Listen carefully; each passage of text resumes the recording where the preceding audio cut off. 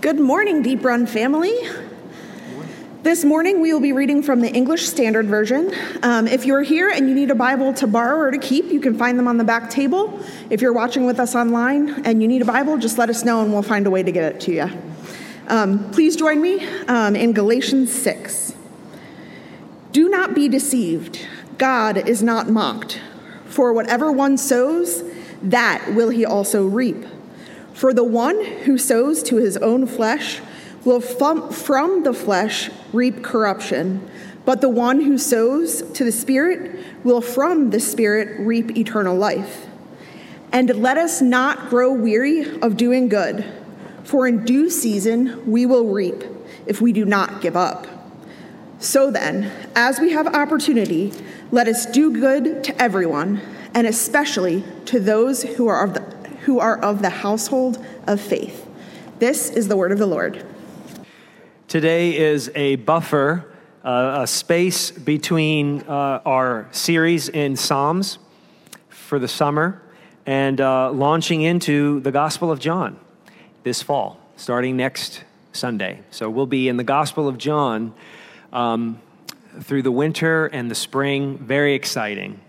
Pray for me.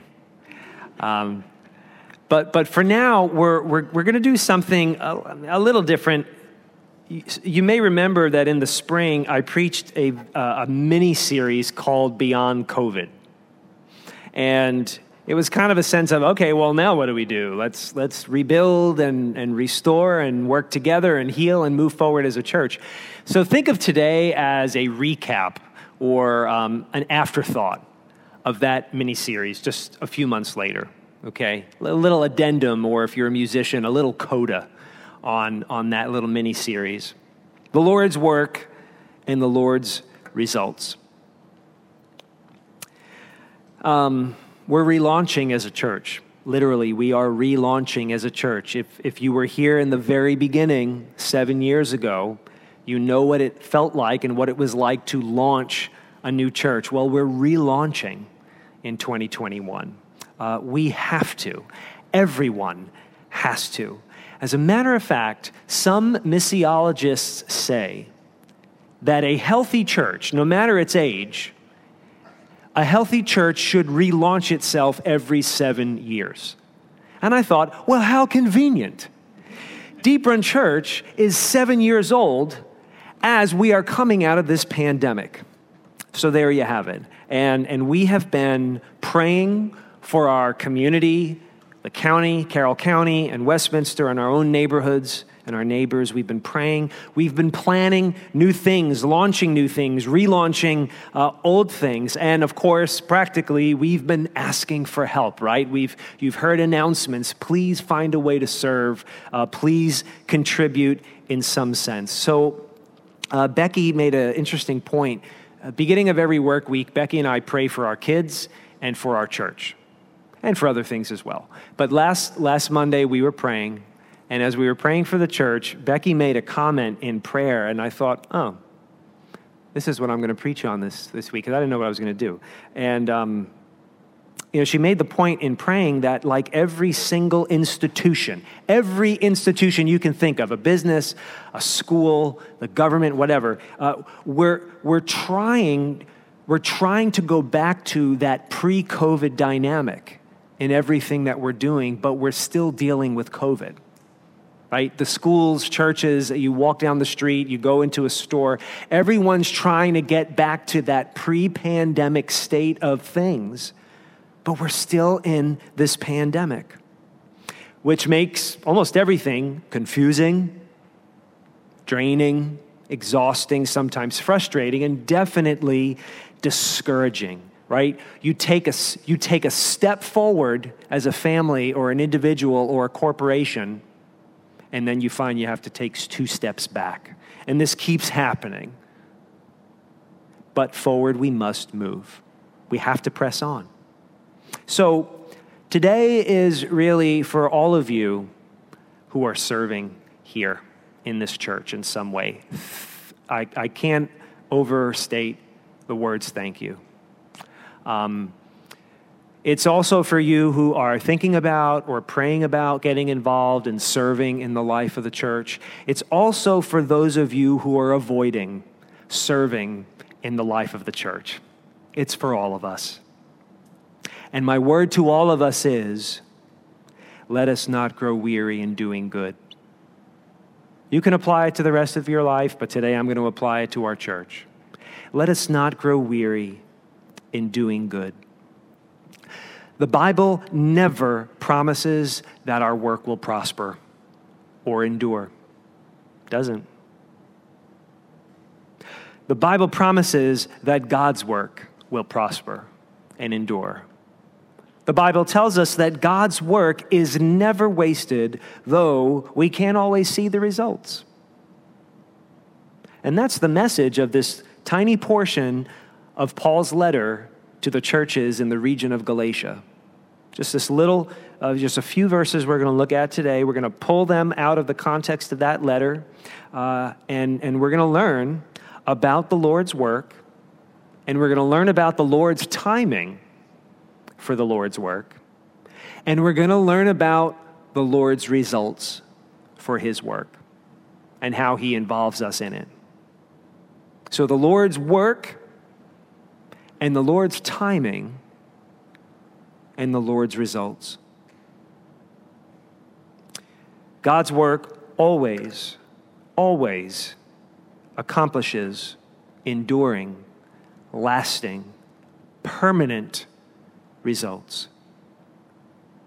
Paul's words in verse 7 of Galatians chapter 6, do not be deceived, God is not mocked, for whatever one sows, that will he also reap. Like much of the Bible, like much of the Gospels, like much of the Old Testament, this is agricultural imagery.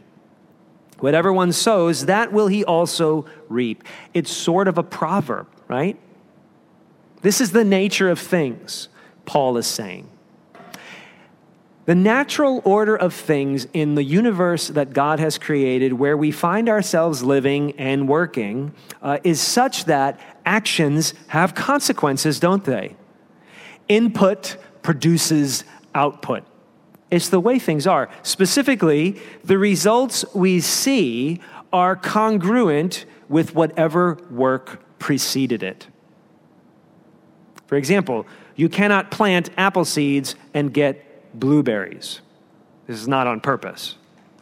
You cannot smoke like a chimney and enjoy healthy, full lungs in your old age. Or as Paul McCartney once said on Saturday Night Live, you get what you give. So this expression, God is not mocked, it expresses the impossibility of defying the nature of things in the world that God has created. Nobody can say to God, I'll show you. I'm going to plant apple seeds and get blueberries. He can't be mocked, Paul says. You can expect results, consequences based on what you put into things. Now, of course, Paul's talking about more than just fruit. He pivots to the moral implications of the proverb. It's not just about biology and agriculture or mathematics. There's a moral impact to what Paul is saying. Look at verse 8. For the one who sows to his own flesh will from the flesh reap corruption. But the one who sows to the Spirit will from the Spirit reap eternal life. Now, when he uses the word flesh, he doesn't mean your biceps and your quadriceps and your hands and your feet.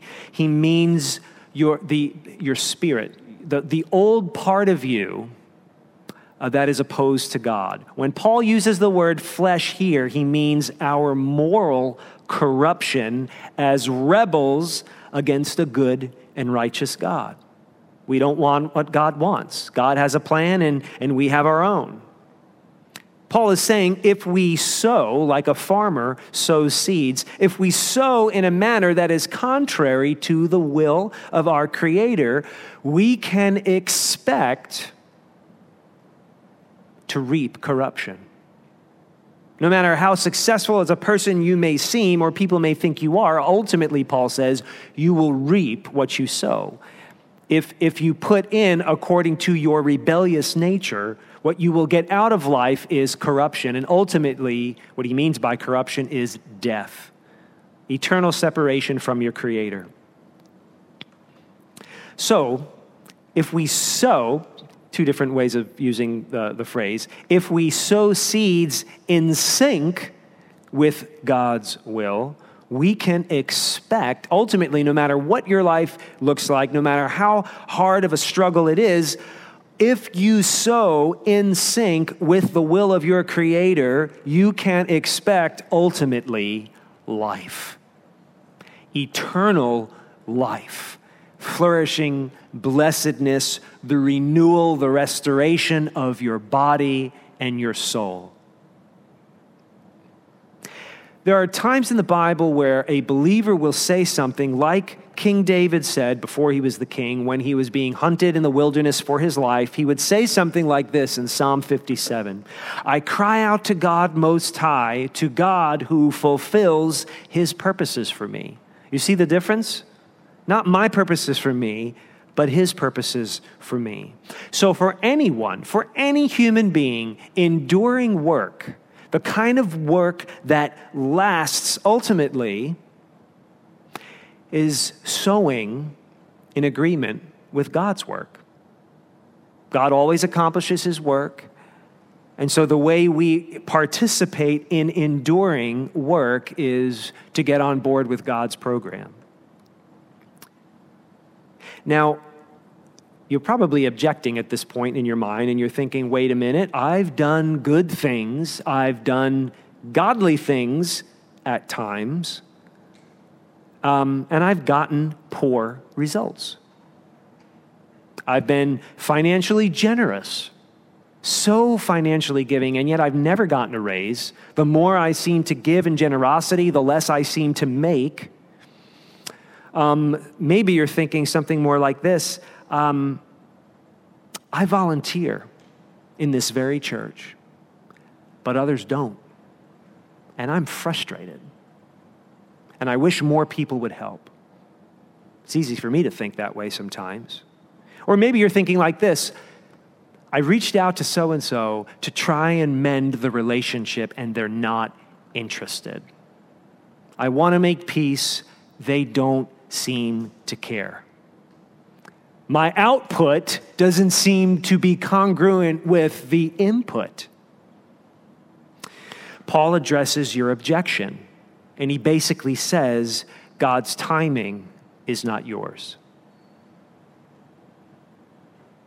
The work of God is critical, but you also must understand the timing of God. He goes on in verse 9, and let us not grow weary of doing good, for in due season we will reap if we do not give up. Paul understood. We grow weary. And the original Greek word is to get discouraged, to lose heart, to despair. Because let's be honest, Paul knew we get tired of how things just seem to happen in life, right? Illness, pandemics, financial recession, floods, earthquakes, hurricanes. Our good work gets compromised. And what I think is even worse, and I think you know it's true, our good work goes unnoticed. Or your good work goes unappreciated. Maybe that is the most discouraging thing that contributes to your weariness. We grow weary because in a fallen world, our work is often toil. God created work, and work is exhilarating. But because of our sin, toil entered the human experience, and toil is exhausting. So Paul understood, but he goes on to craft an important phrase here, for in due season we will reap. Now that's interesting. In due season, the ancient Greeks had two concepts of time, and so they had two words for it. The word chronos you can figure out it's where we get chronology from. The word chronos is the ticking of the clock. The sun rising, the sun setting, and as Pink Floyd sang in the 1970s, racing around to come up behind you again. You can never get ahead of time, and you cannot bargain with it. And the Greeks called the ticking of the clock, or I guess the moving of the sundial, chronos. But they had another word, kairos, for a different type of time, a season, a moment.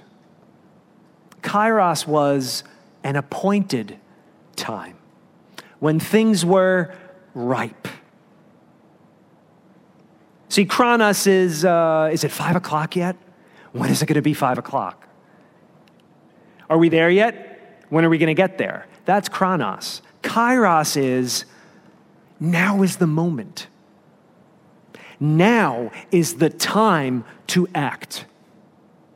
Now is the moment when things seem to be moving, and we need to respond.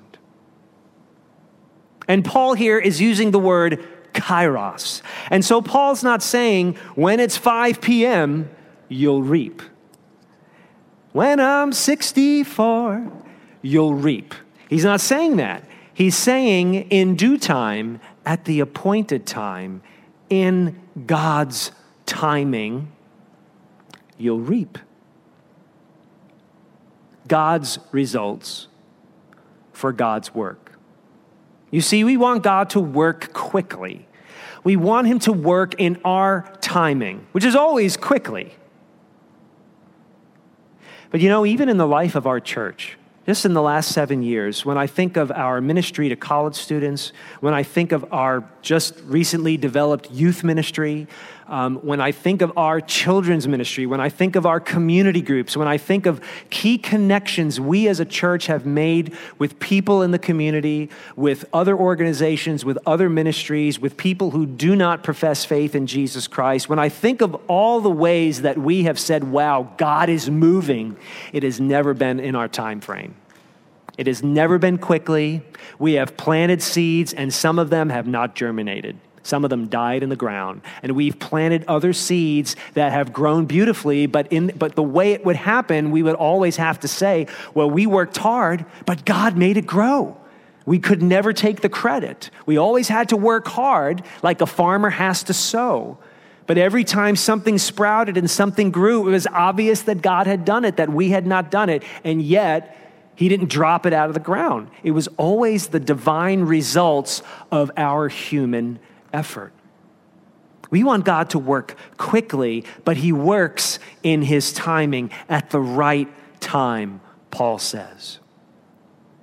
So my challenge to you, my challenge to us is labor faithfully. Labor faithfully for God, expecting him to work even when you don't see fast results. You can apply that to every aspect of your life, but I'm saying as a church, with the work of the church, let's labor faithfully for God, but expect him to work even if we don't see fast results. I married into a farming family. Fruit. They farm fruit.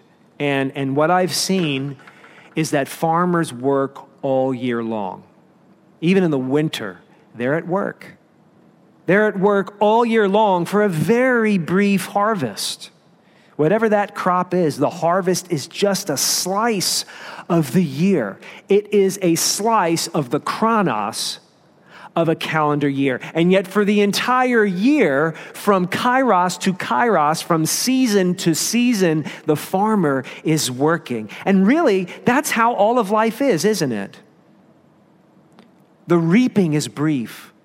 The reaping is rare. Most of what we're doing is work and waiting and expectation. But we grow weary. We grow weary because in a fallen world, labor is long and results are brief. And you cannot control the results. You cannot control the weather. You cannot control other people. And most of us can't control the stock market. And we grow weary. But the Christian can labor with hope. The Christian can serve and volunteer and give. The Christian can parent in hope because God has set times for the results that he is seeking. That is why Paul was able to say, when he talked about the resurrection of our bodies from the dead, which is the ultimate hope, it's why Paul could say to the Corinthians, therefore, my beloved brothers, be steadfast, immovable, always abounding. You see that harvest language? Always abounding in the work of the Lord, knowing that in the Lord your labor is not in vain. That phrase, in the Lord, is critical to knowing that our work is not in vain. That is a powerful motivation for working hard. If you're a kid, if you're a young person and you're at school, or if you've retired from your occupation and now your work is the garden or taking care of your grandkids or whatever, this is a powerful motivation for working hard and for being faithful in your commitments and for doing it with joy. Even when you don't see fast results, doing it, working, laboring with joy. Because even if the results don't come, and even if progress is very slow, and even if you don't get the credit or the praise, right? Like when George Costanza bought the salad, but Elaine got the credit for bringing the salad to the party. He couldn't stand it. He had to say, I bought the salad. And that's what we do. We don't enjoy our work unless we get the credit for it. But the hope of the Christian is that I'm going to rise from the dead. Jesus is coming back, and my life matters. The work I do matters. God's timing is not yours. So labor faithfully, sow abundantly, sow like it's the last time you're ever going to sow. And most of it won't germinate, but some of it will. Some of it will. That's the Lord's work, waiting for God to work and make his results out of your efforts for him.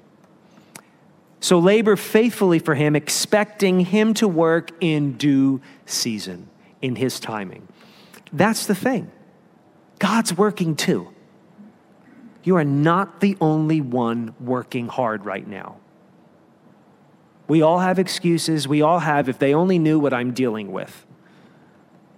You're not the only one working. You're not the only one discouraged. And God is working. And Jesus said that, my Father is always at work.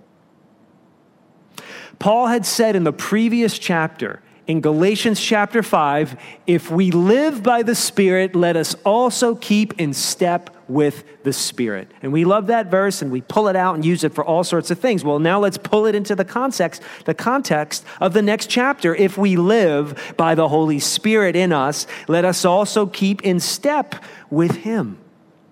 Paul's saying here, when we bring it all together, that our efforts must align with God's purposes. That's what it means to keep in step with the Holy Spirit. Our efforts must align with his purposes or our work is in vain. Now, if you are listening or if you are here and you are not a Christian, do you see, based on this, if this is true, if the Creator has a good plan and you are not in line with it, do you see the futility of all of your life's greatest accomplishments? Of all of your proudest moments? That it could all, no matter how shiny and beautiful and well-respected it is in this lifetime, how it could all end up in the waste pile that's going to be burned up by the farmer? Jesus used that type of language.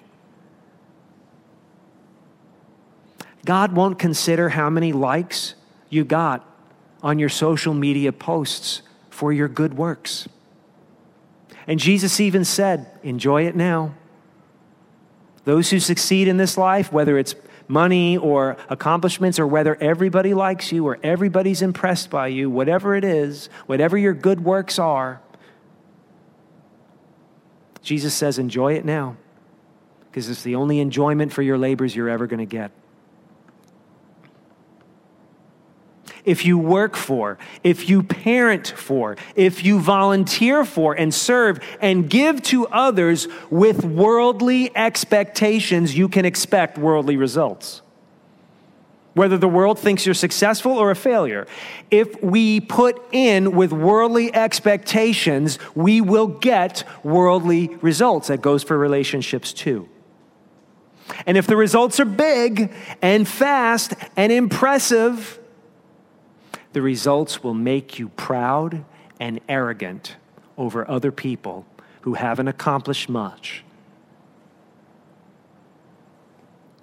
If the results are slow or you get no results, you will remain frustrated and you will be envious and critical of others who have more or are different or are not alongside of you in your struggle.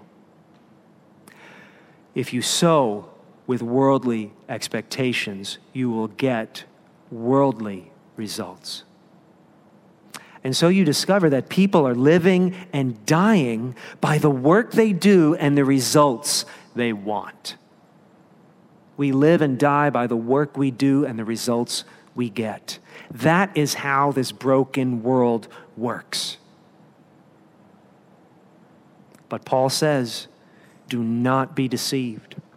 God is not going to be mocked. You will reap what you have sown. That's the bad news. That is really bad news. That you could put everything into something and God will say, depart from me, I never knew you. It's bad news. The good news is this. This is the good news, that despite your poor, lame, half work, despite your lazy work, despite your almost perfect but not good enough work, you're going to get the rewards that God has established. Let me put it another way. Despite your incomplete work, you're going to get rewarded with God's results. This is the amazing thing about Christianity.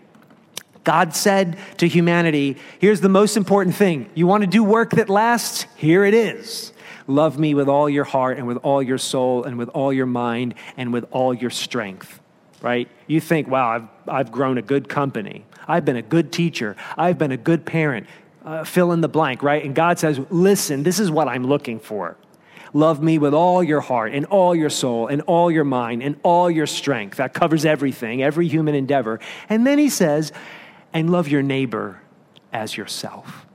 That's my work. That's what I created you to do. How are you doing at that? How's that going? Right? Everybody in the room is thinking, well, not perfectly. Actually, abysmally, when you really think about it. That's the work of the Lord, right? And we've all failed at that, which means the harvest we will reap is death and damnation and eternal separation from a good and loving God. We live and die by our work and its results. But God worked also. God has been working since the beginning of human history, since the beginning of time and space, to offer an alternative, to offer a different outcome, to offer a different type of harvest, to offer different results, although you and I have failed. How interesting I find it that God sent his son. And imagine we're all watching this, like imagine we have a chance to move outside of human history and look at the incarnation. Look at how Jesus shows up in time and in space, and how the shepherds find him, and how the magi come to worship him. And you go, wow, now after ages and ages and ages of sin and death, God is showing up, right? And we're like, here it comes. It's going to be, wow. Wow, like Monday Night Football, it's here. And then what do we see? What do we see Jesus do? He gestates for 9 months in Mary's womb. Doesn't come out as a conquering king, a baby in the womb for 9 months. And then Jesus learned how to eat, and he learned how to walk, and he learned how to talk. And the Gospel of Luke tells us grew in stature and favor with God and men, and lived the kind of life that every kid has to live. And then we learn he became a carpenter. He worked with his hands with wood for probably over a decade. All of that before what we call his earthly ministry, his preaching and teaching and parables and his dying. Before all of that, almost 3 decades of what you and I don't even think is all that special of work. God came among us and worked. God came among us and labored in the little things, in the common things, in the mundane things, in the things that you don't get credit for, that you're overlooked in doing. That's what he thinks of this world. That's what he thinks of you. You were worth, this world was worth God to come and roll up his sleeves and work in the simple things. And it's amazing that when others wanted Jesus to build his brand, right? When a miracle comes along, right? And the disciples are like, come on, everybody's looking for you. His brothers are like, come on, go to Jerusalem, make yourself known to the world. Every time people with good intentions said to Jesus, it's time to move the company to the next level, what did he say? What did he say? First of all, they couldn't find him because he was always off somewhere praying to his heavenly Father. But what would he say? What was the phrase? I want to hear it. Do you know it? My time has not yet come. Build the brand, Jesus. Outsource. Go global. This is the Son of God. My time, kairos, by the way, in the Greek, my time has not yet come. And then God brought about the best results at the right time. The time has come for the Son of Man to be glorified, is what Jesus said when he knew it was time to go to Jerusalem, knowing that he would face his own death. At the right time, although on the cross it appeared as though Jesus' life's work was all in vain, when Satan and death and sin thought that they had won, it was not so.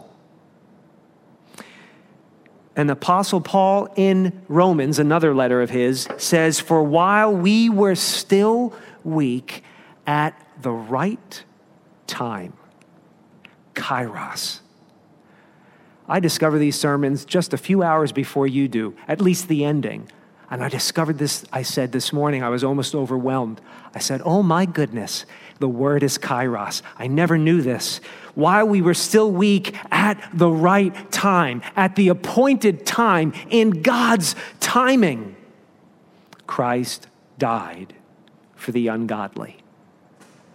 That's the good news. We're failures, and Jesus was a success, and the results that he deserves are given to us through faith. That's the good news. Christ was judged and he was punished for your bad work record, for your not good enough work record. And if you accept the reason for his work, you're a sinner and separated from God. If you accept the reason for his work, you get its results. I'll say that again. If you accept the reason for the work of Christ, you get the results. Perfection. You get his perfection. You get his perfect working record attributed to you by the death and resurrection of a righteous Jesus Christ. And that's why it is ultimately true that the work of God is never wasted. The cross and the empty tomb prove it. We can't always see the results, but God is always working, and he will reap his harvest. And the point of Paul's passage is, do you want to be a part of God's harvest? Or are you just going to enjoy the fickle little fleeting harvest of your efforts in this life? Jesus labored faithfully for you from birth to earth, from womb to tomb, and then out of the tomb. He labored faithfully for you. Now you labor for him. You labor for him, expecting his results, not your results. Even in serving in the church, even in ministry, your results, your timing are not his. Expect his results in his timing. What we know about the Bible is that Jesus' results is this, that life comes out of death. That abundance comes out of sacrifice. Those are the expectations of God's work. And as we relaunch and as we restart as a church, let's serve together. There's something that everybody can do. We can work around the parameters of this pandemic to serve together. And let's not grow weary of doing good. Let's pray. Father, thank you that you didn't give up. Thank you that you knew that your labor was not in vain. Father, we want to be a part of work that lasts. We're discouraged. We've grown weary. Help us to see that Jesus thought we were worth it, that Jesus thought that this globe and the people on it were worth working at. Help us in his name learn what it means to work with his expectations. Amen.